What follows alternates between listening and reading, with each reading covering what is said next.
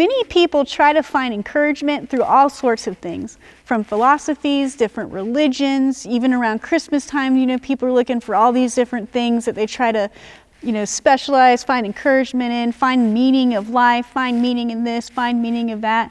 And sometimes it ends up all in vain. You can have people searching for something their entire life, but never really be able to find it or even come in contact with it. But what sets us apart as Christians from anybody else is the God we serve, because He is Emmanuel, God with us.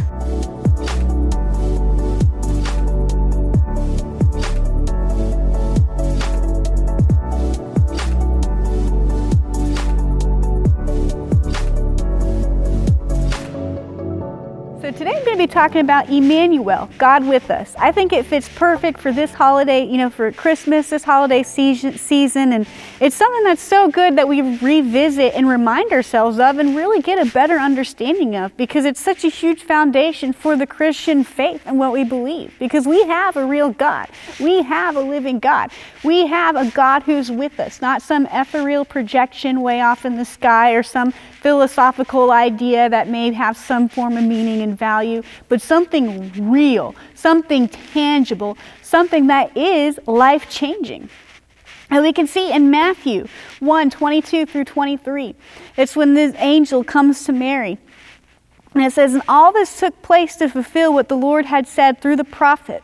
The virgin will conceive and give birth to a son, and they will call him Emmanuel," which means God with us. You see, God is with us. God is with you. As born-again believers, we need to understand that God is on our side, that He'll never leave us, that He'll never forsake us, that He is closer than a friend.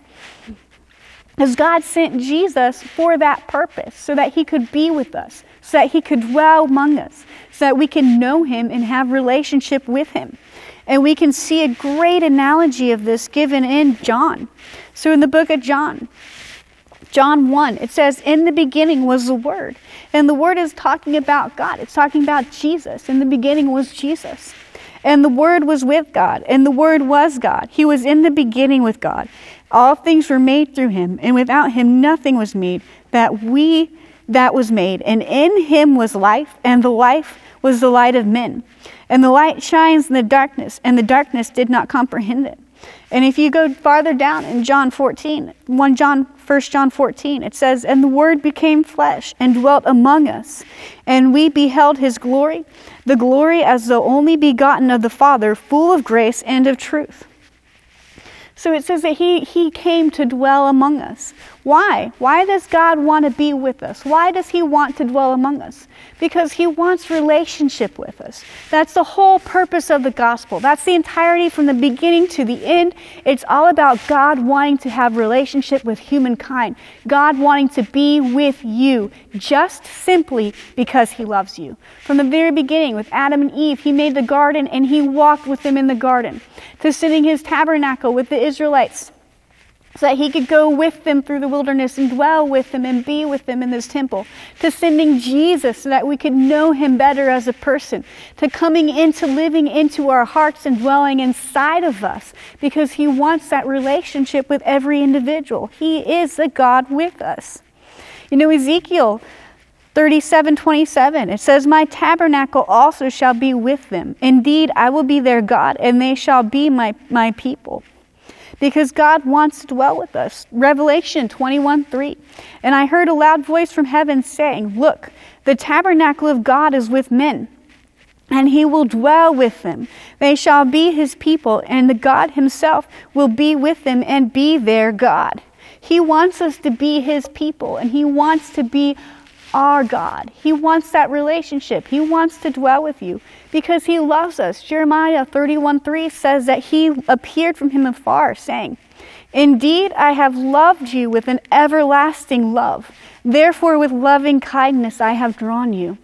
So He has an everlasting love for us, a love to be with us all the time, a love to be with us in every situation of our life, no matter what we're going through, no matter where we are, no matter what's going on around us. God is with you, and He will never leave you, and He will never forsake you. He's always with us.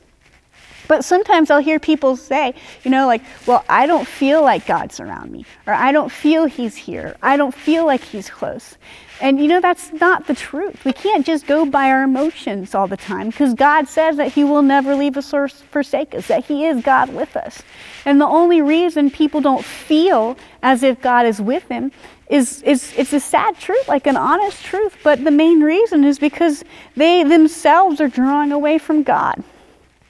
James 4:8, it says, if you draw near to God, he will draw near to you. Cleanse your hands, you sinners, and purify your hearts, you double-minded. So if you say, well, I just don't feel like God is with me, or I don't feel like he's near, I want to encourage you to draw near to him. Draw near to him. Take extra time in prayer. Take extra time reading the word. Take extra time, listening to good preaching, in worship, praising him, singing his name. Because if you say that, I don't feel like God's with me. Well, I want to ask you, when was the last time you really drew near to God? When was the last time you really pressed in? You set apart time. You said, know what? I'm going to stop this chaos going on around me. I'm going to take time to draw near to God. Because I can guarantee you, if you begin to draw near to God, he will draw near to you. So we've got to make sure we do that. 1 John 10 gives an example of this. When Jesus came into the world, it says he was in the world, and the world was made through him, but the world did not know him. He came to his own, and his own did not receive him. But as many as received him, to him he gave the right to become children of God, to those who believe in his name, who were born not of blood, nor of the will of the flesh, nor of the will of man, but of God. So what happened? He came, and many people didn't receive him. Many people didn't believe him. Many people turned him away. But there were also others who did believe him. There were others who did receive him. There were others who did seek him. And because of that, they entered into a deeper relationship with God. They began to know him not as the God, the Ephraim God, the God of Abraham, the God of Isaac, the God of Jacob, but the God with me, the God in me, the God who's always with me in every situation, every circumstance of our heart. Because if we seek him with all of our heart, we will find him. And you see, that's kind of the catch. With what? All of our heart.